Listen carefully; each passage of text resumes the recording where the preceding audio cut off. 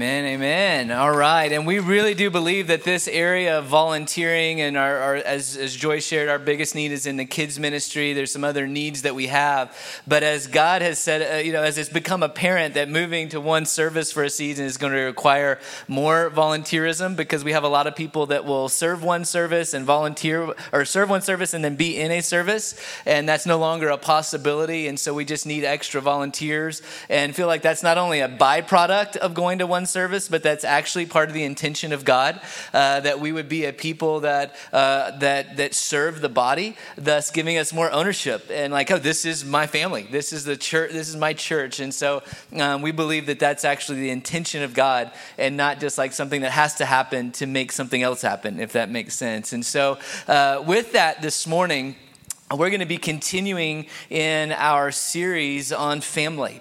And we're really beginning this year looking at family and then mission, because we're really wanting to dig into the Word of God to say, what does it mean biblically to be a family together on mission? And so today we have a guest sharing with us, and yet in many ways he's not a guest. For those of us who planted this church 12 and a half years ago, he was our pastor that sent us out and gave us vision, and has really loved us and pastored us ever since. He's been the head of our oversight board, which is in town this week. We said, hey, could you come in a few days early? And he meets with many people on our staff. And I said, can you share with us on what it means to be the covenant family of God? And so he's here to share with us today. Welcome with me to the stage, Sean Richmond. Thankful to have you, man. Love you, bro. Get one standing ovation. Thank you. It's awesome. It is so good to be with you this morning. Do you just, when you sit and hear Joy and Travis speak, do you just kind of hear vision? Just like, so thankful for their leadership and the vision that they share with you guys. So way to go. I want to be a part. I was thinking, could I be a childcare worker by Zoom? Would that be, I could tell stories, Here's Papa Sean from Boston. All right. No, she said no. You heard her say no. It doesn't work. Okay, I want to show a picture just so that you can get to know me. For those of you, the few of you who know me, most of you don't know me. This is my family coming up. 5, 4. Anyway, so I have a family. Is it up there yet? You got it? Or should I go on? There it is. Okay, great. All right. Look at that family. This is my family, and there's a couple of additions through marriage. On the right is my oldest daughter, Molly, with her husband, Nate, and my first grandchild, little Fia Grace right there. She's a doll. My youngest son, Isaac, my daughter, Annie, my son, Jonathan, who married this summer Cameron Hannes, who's now Cameron Richmond. There's my beautiful wife in the blue, Laura, 30 years this November. And then my son, Samuel, to my left, who just finished the training school in Waco. I'm so proud of these. I was hoping 2023 was a big year for the Richmonds. It started off with Fia being born. She's about to turn 1 on the 31st. Then my son Samuel on the left graduated from high school. And then my son in the middle, Jonathan, got married. And then my daughter Annie, who is next to Cameron, got engaged in July. And Annie just got married January 7th. So I was hoping to have a picture of the new wedding, but you get the June wedding. So there they are. Awesome. Okay, gives me encouragement as I start to preach. That picture right there is a picture of me being a grandpa. I know that you don't think that I look old enough to be a grandpa. Thank you for saying that. But I am a grandpa. And I'm not just a grandpa by natural birth, but I'm also a grandpa in the spirit. And I got a chance to hang out with some of a granddaughter church last night, Antioch, Arcadia. Give it up for Antioch, Arcadia. So this church, Antioch Phoenix, the leadership for this church, as Travis was talking about, moved out here 13 years ago, 13 years ago, to start Antioch Tempe. Actually, I think was the first name, right? Antioch Tempe, as we were targeting the ASU campus, and it's blossomed into this beautiful church, and then you just planted a church in Arcadia. So Boston to Phoenix to Arcadia, thus grandchildren. And it was a beautiful, beautiful night last night to fellowship with that young church, those GC students, and wonderful worship. Matthew Anderson and Amanda leading with the Van Wise. What a beautiful congregation. Way to go, church. You have continued to birth new things. And this is the kingdom of God, right? That we don't just receive life, but we give life. We extend life. And so you have planted a new, life-giving, transforming community in Arcadia, and it's going to grow, it's going to blossom, and it's going to be something to behold in the years to come. I actually, when I was sitting here in between services, I thought back to those first days when this church came out to do outreaches on ASU campus. Do we have any ASU students here? Come on, give it up. Be proud. Here we go. And so I'm just looking at this section. And congregation, I want you to know that in Boston, we've planted 5 churches in the area. And every time we launch a church, we experience a loss. We experience a death in one sense because we are sending out our best so that the best can start life in a new place. But you know what happens every time? Every time God renews our church with new faces, new life, new vision for what he wants to do here. And so I had a picture of this section right here. I know that we're about to go to one service where this section is going to be filled up with the first service. But I want you to believe with me that this section would be filled with ASU students. If you're an ASU student, can you stand up? I would like to just pray faith over you, that you would be the seeds if you want to. If you don't want to, you can stay seated. I've got this one man right here who's saying, I will be the seed. Oh, over here. Awesome. Okay, great. Would you extend your hand out to these and believe for the family of God to afresh reach the ASU campus? Lord Jesus, we're thankful, God, for these that are here. Lord, we're asking, God, for a multiplication of your life on this campus. Lord, there's an inheritance in these students, in this campus, that you gave us 13 years ago. And Lord, we believe that that inheritance is not finished. We're asking for a new wave of freshmen, sophomores, juniors, seniors, grad students, doctoral students, Lord, who are alive with the power of Jesus, who are reaching their campus for the students on that campus to know you. And we're asking, Father, for a vibrant representation of that campus here in this congregation and on campus in Jesus' name. And everybody said, amen. Thank you. Well, as Travis said, you're in the midst of a vision series called One Family on Mission. And he asked me to talk about the covenant family of God. And so I want to talk to you about that this morning. And I'm going to start from the end here for a second, just so people don't get caught up in the word covenant. When you hear the word covenant, rightly so, you should feel a sense of reverence, a sense of holiness when we talk about God's covenant, because there is an interaction happening between God and the people he is covenanting with. And there is, within the context of a covenant, something that God asks of us in return when he makes this covenant with us and we respond to his covenant initiation. And oftentimes when we think about covenant, we think about something that is not to be broken. Not to be done away with, but something that is permanent, something that is agreed upon in a vow or a commitment to one another. And so when we talk about the covenant relationship of God within the church, we are talking about the universal body of Christ. We're talking about the body of Christ that has been birthed and united with Jesus through Christ's work on the cross, of which we are all participants of if we are brothers and if we are sons and daughters of God. Amen? When we talk about having a covenant relationship with God and one another, and we talk about this unbreakable covenant, it does not mean that if you are a part of Antioch Phoenix, you can't move on to another church. Amen? We're not talking about we're closing the doors right now in this service and the locks are on the other side, and that you have to stay here for the rest of your life under obligation because you've made a covenant to this local fellowship. But as children of God, born of God, and as sons and daughters of the Father in heaven, we are brothers and sisters with one another. And if we are brothers and sisters with one another in the body of Christ, and we've called Antioch Phoenix as the place in which we are going to walk out that relationship with the body of Christ, then those very characteristics of what it looks like to be one with the body of Christ apply here until God calls you someplace else. Amen? And when he does, not when, if possibly he does, because we're hoping and praying that this is the church that you walk with for the rest of your life, because it's healthy and whole and life-giving, and you're part of making that healthy, whole, and life-giving.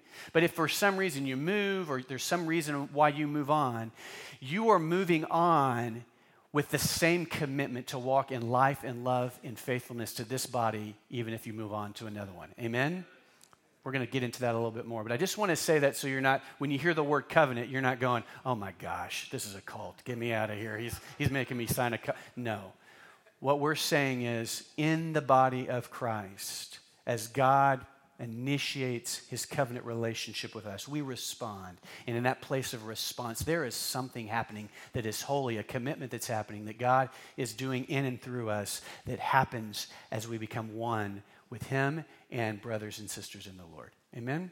Okay, so that's the highlight. We'll go back from the end and go back to the beginning. So when we talk about covenant, when we first see covenant in Scripture, we see it in the Old Testament. And actually, God makes a covenant with, and we're going to go through this quickly so that we can get to the passage of Scripture that I want to zero in on today. But there's covenant relationship with God and man throughout Scripture from the beginning of time when he created us. He created us with the purpose to partner with us. So part of a covenant is partnership.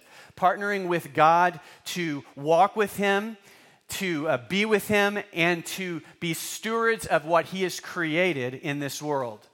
So when he created Adam and Eve in the garden, he created them for fellowship, he created them to be blessed, and he created them to partner with him in the purposes that he has. And of course, if you know the story, pretty quickly that covenant on the human side of things was broken. That Adam and Eve disobeyed the very directives that God gave to them to walk in fellowship or covenant with him, and through sin, through disobedience, they broke their end of the covenant. But that covenant of love and commitment and faithfulness from God didn't end there. And then later on in the Scripture, he makes a covenant with Noah. When the world was destroyed by the flood, he makes a covenant with Noah, and he says to Noah and to us, he says, from this day forward, I will never destroy the earth in the way that I have done this time, that this will not happen again. And as a covenant sign of this promise to you, he gave us the rainbow. So the rainbow actually has a different definition today, but the biblical definition of the rainbow is God's covenant to mankind that he would not destroy us again in that way. He would not destroy the earth in that way. Then we have Abraham. Then we go on and we have the Abrahamic. Oh, by the way, in the Noah covenant, I don't even know how you say it, but the covenant with Noah didn't have to do anything. It was God's covenant to mankind. It was God's blessing at that moment in history. He said, I will never do this again. You have my word on it. Move on to Abraham. There's an Abrahamic covenant. And the blessing of God, or the covenant of God to Abraham, was that God would bless Abraham and his descendants. He would bless them with the inheritance of land, the inheritance of blessing, that he would bless them with his favor and his presence with them. And he asked that they would just worship him and honor him and live for him in their relationship with him. And he kept his covenant. And Abraham and his descendants didn't do so great, right? And we see the frailty or the unfaithfulness of man through that covenant. God faithful, man over time unfaithful. To Moses and the children of Israel, another covenant. God gives his law, his word to the people of Israel, a standard by which to live by. And he says, if you will follow these decrees or follow these commands, I will bless you. I will bless you and your children and your children's children. I'll be with you. I'll prosper you, and you'll be a sign to the nations, a witness of my glory to the nations. He fulfills his covenant. Not so great on their end. Over time, they disobey. They don't follow his covenant. But God's covenant to man, to Israel, is faithful. Move on to David, the Davidic covenant. Same covenant, same blessing. God says, I will bless you. I'll bless your children's children. I will pour out my favor upon you. If you'll follow me, worship me, follow my commandments, serve no other gods but me. And in the Davidic covenant, and there will be one who comes from your line or lineage that will be a blessing to all of mankind. Of course, we know who that blessing is. That's Jesus. Again, God's faithfulness in his covenant of blessing and faithfulness and commitment, man's response not so great. The prophets talk about this Messiah to come, this one that will fulfill the blessings of God, that will fulfill the covenant, and we get to Jesus. And Jesus is that last and new covenant with man, in which Jesus, both God, the one who proclaims the covenant of faithfulness and blessing upon his people, also then in turn comes to earth as a man and becomes the human fulfillment of that covenant on the other end. Amen? So at every point along the way where man failed in its covenant to God, by disobeying, by sinning, by worshiping other gods, you name it, not adhering to what God said was the requirements or the commitments on our end of the covenant, Jesus came as God and fully man and said, I'll do it. I'll live a righteous life. I'll fulfill all the covenants of man unto God. And I won't only do that, but I will willingly take the consequences or the punishment of disobeying the covenant and bear the mark of punishment in my body through death on a cross just for you and me. I will be perfect. I will fulfill the law. I'll be a representation of God's covenant to mankind, and I will die and suffer for you so that the law might be fulfilled, the covenant might be fulfilled, and through me, faith in me, anybody who believes, you can not only inherit the blessing, but you can be forgiven of your sins, and you can be empowered now by the power of the Holy Spirit to begin to walk out in the fruitfulness and the faithfulness that God wanted for us in the beginning. Restored relationship, restored stewardship, restored reflection of God's glory, all through us as a church. Amen? Look with me in Ephesians the end of Ephesians 1 into the beginning of Ephesians 2. As Paul talks about this glorious salvation that is found in Jesus, this covenant of grace where God initiated his promises and fulfilled them through his Son, Jesus Christ. For it is by grace that you have been saved through faith, and this not from yourselves, it is a gift from God. Not by works, so that no one can boast, for we are God's handiwork, created in Christ Jesus, to do good works which God prepared in advance for us to do. Therefore, remember that formerly you who are Gentiles by birth and called uncircumcised by those who call themselves the circumcision, remember that at that time you were separated from Christ, excluded from citizenship in Israel and foreigners to the covenants of promise. Those are the covenants that I just talked about in the Old Testament. Without hope and without God in the world, but now in Christ Jesus, you who were once far away have been brought near by the blood of Christ. That's the new covenant. For he himself is our peace, who has made the two groups one and has destroyed the barrier, the dividing wall of hostility, by setting aside in his flesh the law with its commands and regulations. His purpose, I want you to see this. This is the highlight of this passage of Scripture. His purpose was to create in himself one new humanity out of the two, thus making peace, and in one body to reconcile both of them to God through the cross, by which he put to death their hostility. He came and preached peace to you who were far away and peace to those who were near. For through him we both have access to the Father by one Spirit. Consequently, you are no longer foreigners. You're no longer strangers, but fellow citizens with God's people and also members of his household, built on the foundations of the apostles and prophets, with Jesus Christ himself as the chief cornerstone. In him, in Jesus, the whole building is joined together and rises to become a holy temple in the Lord. And in him, you too are being built together to become a dwelling in which God lives by his Spirit.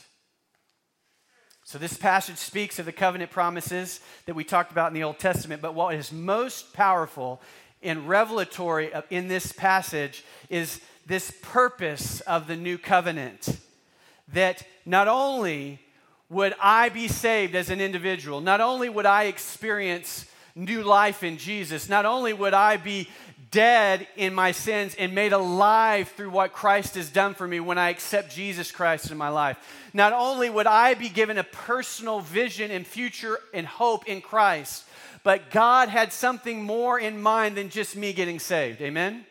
He had something more than just you getting saved.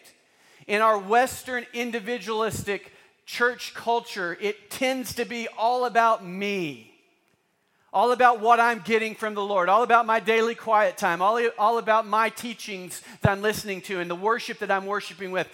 And all of that is important in my development with the Lord. But what God is saying through Paul about Jesus' work on the earth was it was not just about one person. He's not individually just relating to you and me. It's about us. It's about creating a new humanity. It's about taking our individual lives, restoring them and renewing them, and placing us into a family. Into a family with a great Father in heaven. A great Papa who says, I love you and I want you to have a great life and I want you to have it together.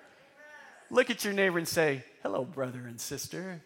I mean, don't say both of those. They're either a brother or a sister. So decide which one they are and say hello. This is your family. This is your family. This is a part of it's not the only family, by the way. I've got sons and daughters in my immediate family who don't live in Boston.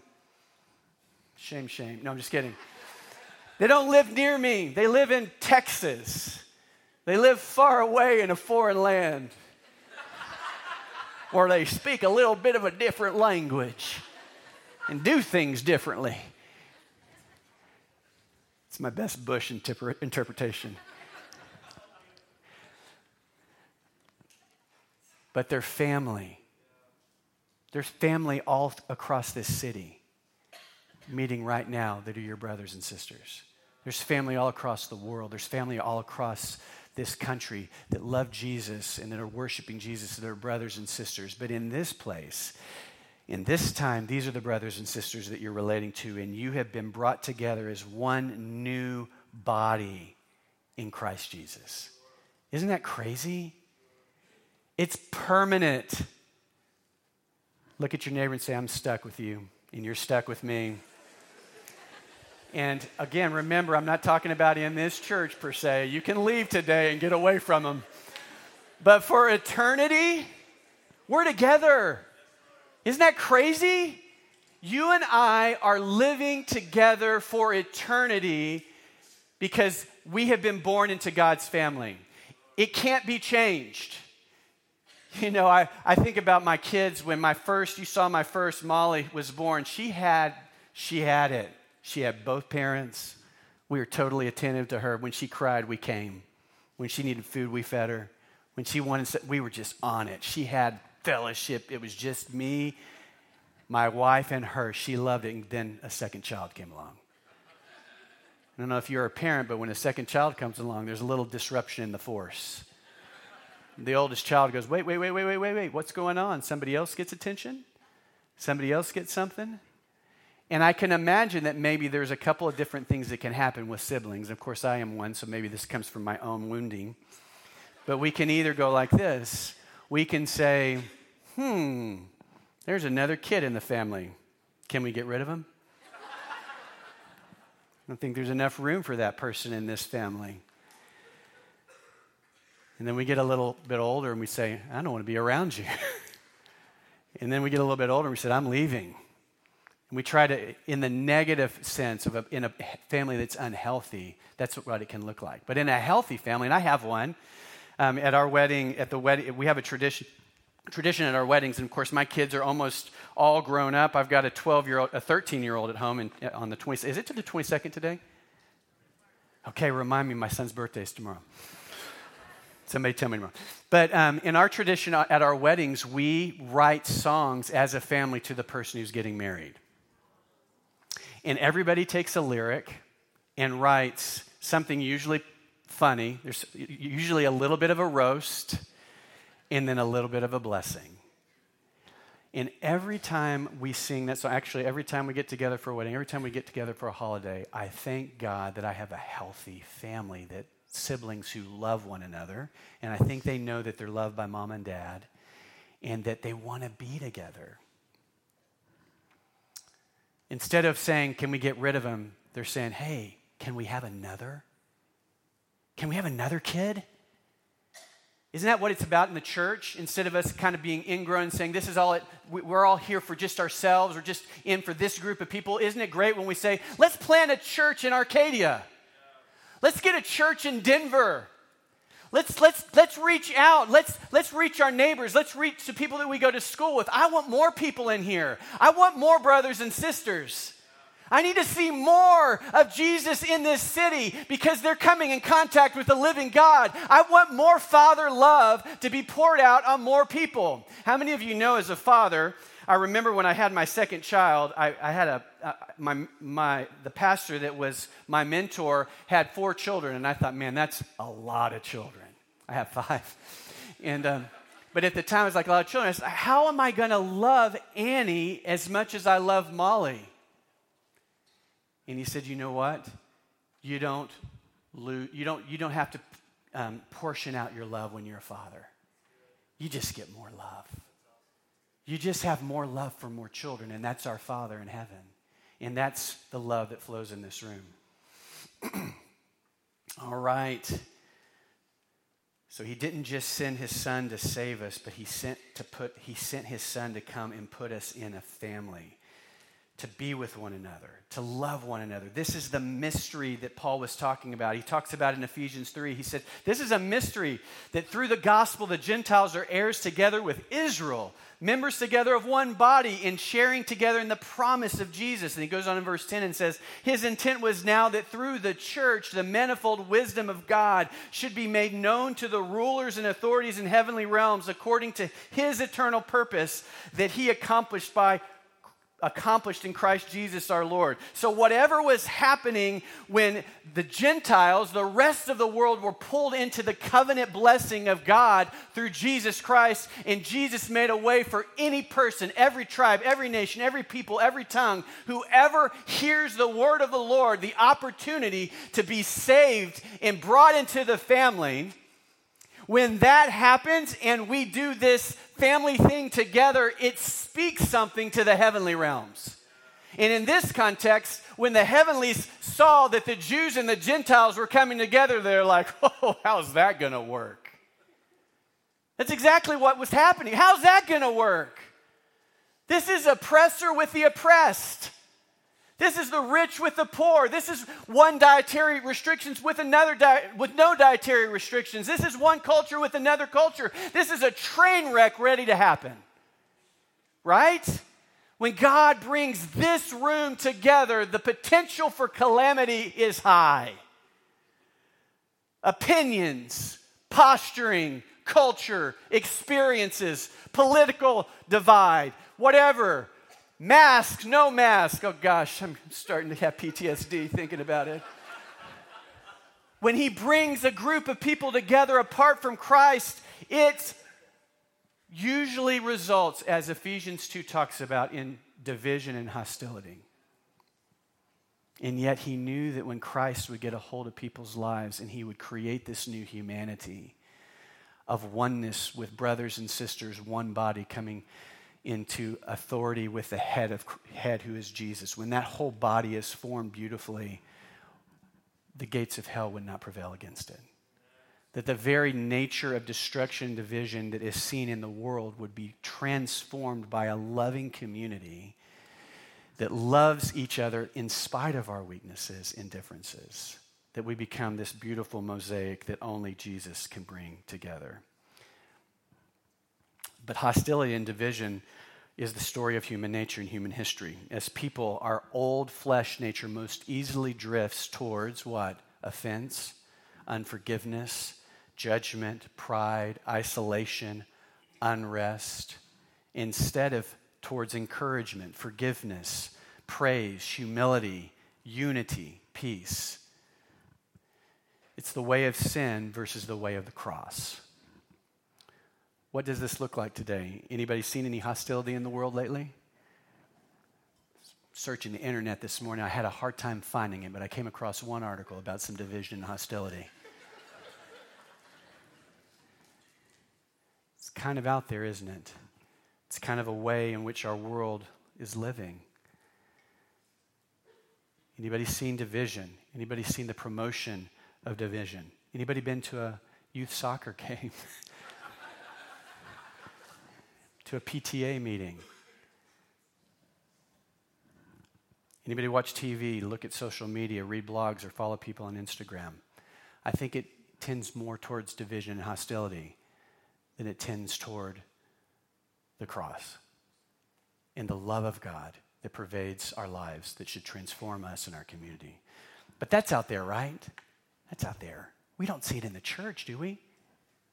We don't see hostility and division in the church. Not in the body of Christ, do we? I'm getting a lot of smirks. Yeah, okay, I know where this is going, Pastor. What are the problems or dangers we see in the church that we want to avoid? We would want to avoid becoming hostile and divided by worldly doctrines, by worldly lifestyles, by worldly attitudes that don't promote love and encouragement and unity and peace, but promote the other. If what we're buying into or listening to or dealing out in the world is division, hostility, judgment, anger, fear, it doesn't sound much like the kingdom, does it? We would want to avoid being so shallow in our relationships with one another that we would call tolerances of all truths, lifestyles, and attitudes loving. All love but no truth. But we'd also not want to see unforgiving and judgmental attitudes towards one another emerge either. All truth and no love. We'd want to avoid being too willing to abandon one another and not persevere together. We'd want to avoid controlling one another and placing guilt on one another. These would not be the marks of the kingdom. These would not be the marks of this beautiful reflection of the glory of God that would transform society. Anybody seen this in the church? Denomination splitting, churches splitting, groups of people hiving off of churches because of certain things that they don't agree with. We want more of what God wants for us. Amen? We want more. We want to move towards a biblical representation of what Christ wants in the church so that we can be that transforming agent in society. And so where do we find that? But before we go there, maybe just a little bit more of an illustration from Paul until we get to the antidote. How about Ephesians 4:17 and following? He summarizes this in the church, this temptation to live like the world. He describes in verse 17 and following, and I'm just going to sum it up. He says, don't live like the Gentiles do in the futility of their thinking, in the hardening of their hearts. And then he describes what that looks like. Sensuality, impurity, greed, lying, anger, stealing, crude and coarse talking, bitterness, rage, brawling, slander, malice, sexual immorality, obscenity. It's a pretty convicting list. This is significant. This is both personal, but it also has tremendous implications relationally. This is a mirror of what the world looks like. It's not a list for what the church should look like.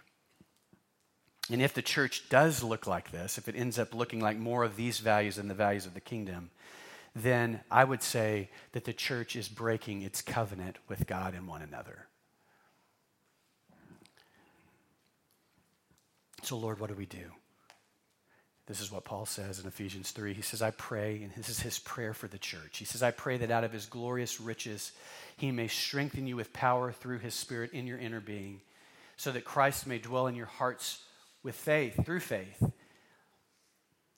So there's that power. He's praying for that covenant power of God's sanctifying power in our life. He Pray that the power of God might help us understand or see that Christ is rooted in us in love, and that we have power together with all the Lord's holy people to grasp how wide and how long and how high and deep is the love of Christ, and to know this love that surpasses knowledge, that you may be filled to the measure of all the fullness of God.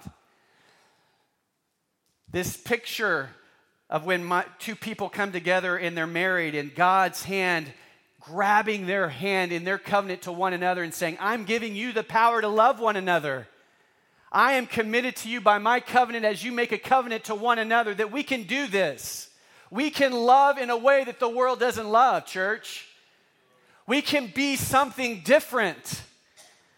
What does it help the world if we look like the world? What a beautiful thing to the world when we become the loving nature of Christ. As Jesus said to his disciples before he left, a new command I give you, love one another. As I have loved you, so you must love one another. By this all men will know that you are my disciples if you love one another. What's the goal of this new humanity that Paul is talking about in Ephesians 2? It's to be a manifold witness to the heavenlies and to the world that Jesus is alive. There is no greater witness than a church who is lovingly serving one another and who is coming against division and hostility through acts of service and love. Paul describes love in 1 Corinthians 13. Well, first of all, in Ephesians 5, he said, follow God's example, therefore, as dearly loved children, and walk in the way of love. And that way of love is just what Jesus said. As Christ loved us and gave himself up for us as a fragrant offering and sacrifice to God. But Paul describes love in this way, and this is where I want to just focus our last couple of minutes, is what does love look like in the church? Very simply, love is patient. We're not quick to condemn, to judge, to be offended, but we're long-suffering with our brother and sister that we're going to live in eternity with. We're not letting the world stir us to division, but we're patient with one another. We're kind. Kind is a lost fruit of the Spirit in our world. It's not honored to be kind. We got to be quick and clever and condemning and biting, funny. But how about kind? Does not envy. It does not boast, or it's not proud. Boasting and pride. What's the flip of that? It's humble. It sees others better than itself. It's not promoting its own. I'm not promoting my own cause, but I'm promoting your cause. I'm getting behind you and building you up. It doesn't dishonor others, as a matter of fact. It finds ways to honor one another. I used to say, I don't care if you're talking about me behind my back, as long as you're saying something good about me. But how much not good do we talk about behind other people's backs in the name of a prayer point or a discernment, or I'm just concerned about brother so-and-so.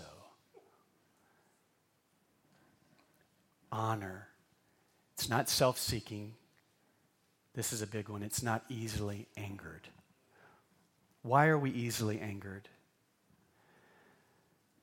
Why am I easily angered? Why would my wife say I'm easily angered? When I am zeroed in on my own concerns instead of her concerns. When I'm defending my territory instead of promoting her territory. In my insecurity, in my shame, in my fear, all these things that God wants to heal and do something in me, I bristle up. What if we were able to do the hard work of letting God heal us so that we are not easily angered, but we're asking for input? We're asking for people to press in. It keeps no record of wrongs. It goes on and it says, love does not delight in evil, but rejoices with the truth. It always protects. It always trusts. It always hopes. It always perseveres. Church, what would it look like if we lived like this with one another? When conflict, disagreement tempt us to be hostile and divisive, We were called to go deeper in relationship instead of pulling away and sabotaging relationship. Amen? It's extremely sad to me when I see good friends, lifelong friends, part ways in the church. I'm talking about Christians right now, over an opinion, a stance. Well, if you don't believe the way I do, you just must not be good enough to be a friend of mine. Well, we can disagree and still be friends, can't we? If we're in the body of Christ, we can still love one another, can't we? What if we don't really know the heart of another person? Isn't it on us to understand and to dwell in understanding? Hear me, some of the things that divide us are serious issues that the church needs to address. We're always working through it as a family, right? As a family, we work through issues. So if there's a problem, if there's an error, if there's an offense, and those happen, it's not like we overlook them, but we move in towards a person, not away. And this is where Paul goes on and talks about a prescription for that in Ephesians 4. He said, then we will no longer be infants tossed back and forth by the waves and blown here and there by every wind of teaching and by the cunning and craftiness of people in their deceitful scheming. Instead, speaking the truth in love, we will grow to become in every respect the mature body of him who is the head, that is Christ. From him, the whole body, joined together, that's us, held together by every supporting ligament, that's us, grows and builds itself up in love as each part does its work. We press in with love. We speak the truth in love. We receive the truth in love. We persevere. We love. This is a long life. You're going to be on either side of the truth-telling. Amen? Anybody married? You're going to be on either side if you're pressing in to covenantal relationship with one another. You're going to be on either side of needing to hear the truth or speak the truth. The key is love. The key is what is our goal in speaking and hearing. If we really want the best for one another, we really want to make it to the other side, we really want to hear and love, we really want to be the body of Christ that transforms society, then we're willing to go there, we're willing to stay there until we work it out, until we love each other well.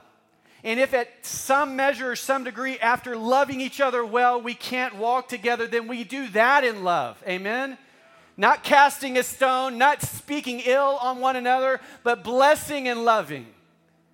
If we're doing something else, that's not the kingdom. That's not Jesus.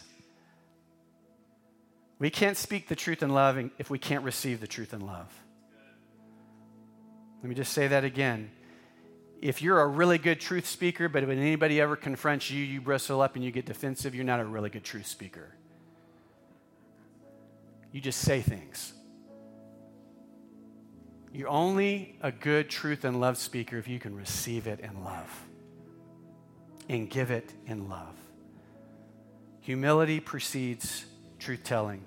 Spec work precedes log work. Love precedes truth.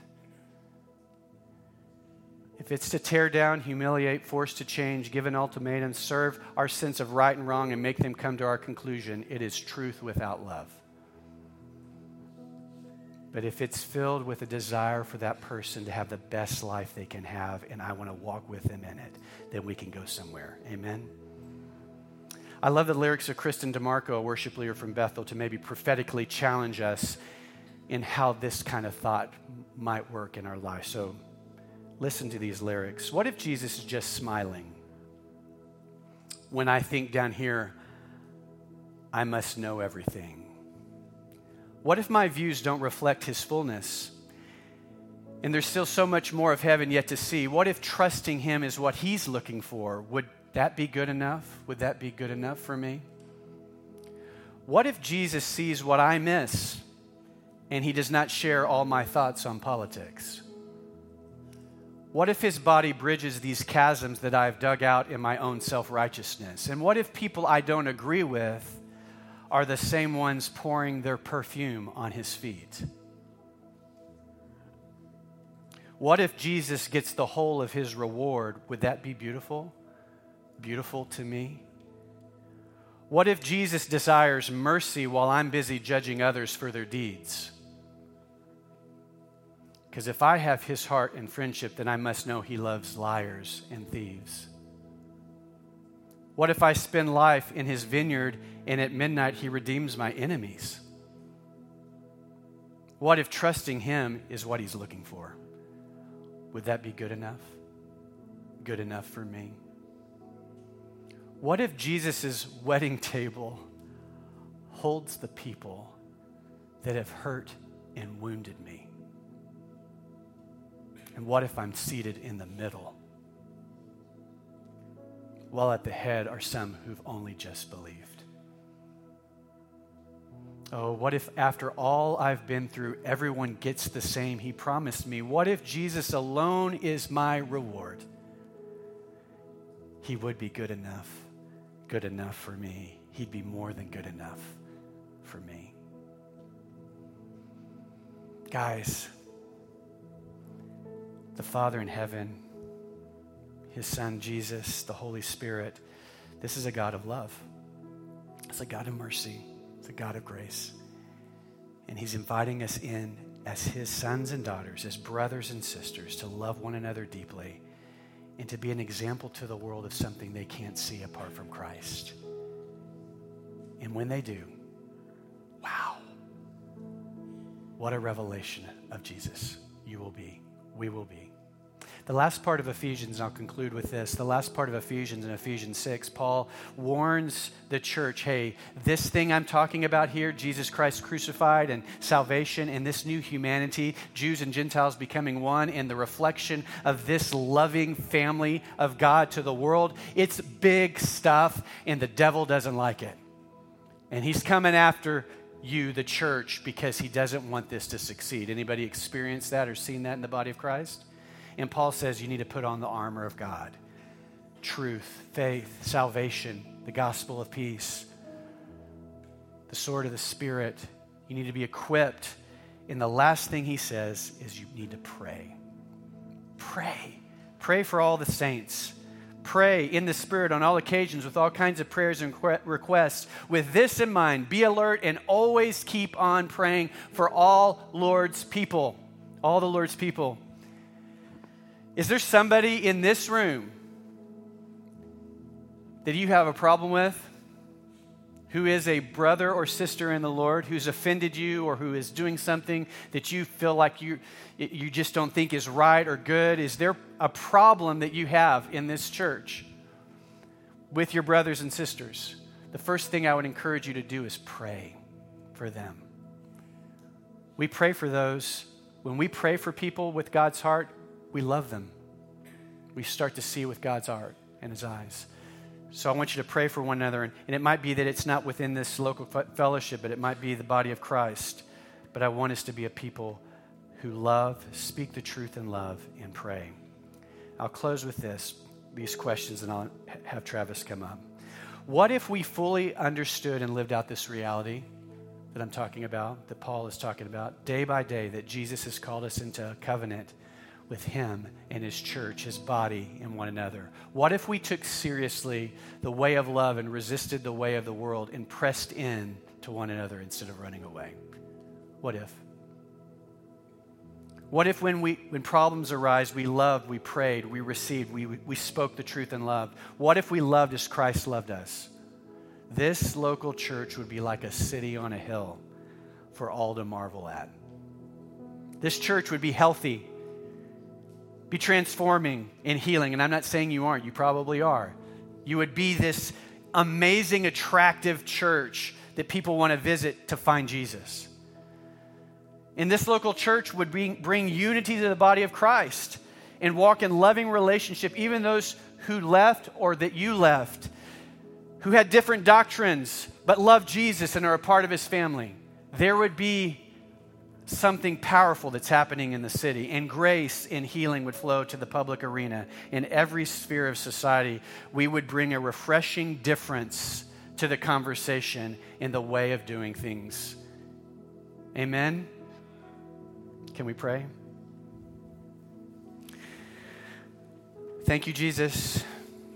Thank you that you are a covenant God and that you didn't promise something that you haven't fulfilled or that you won't fulfill.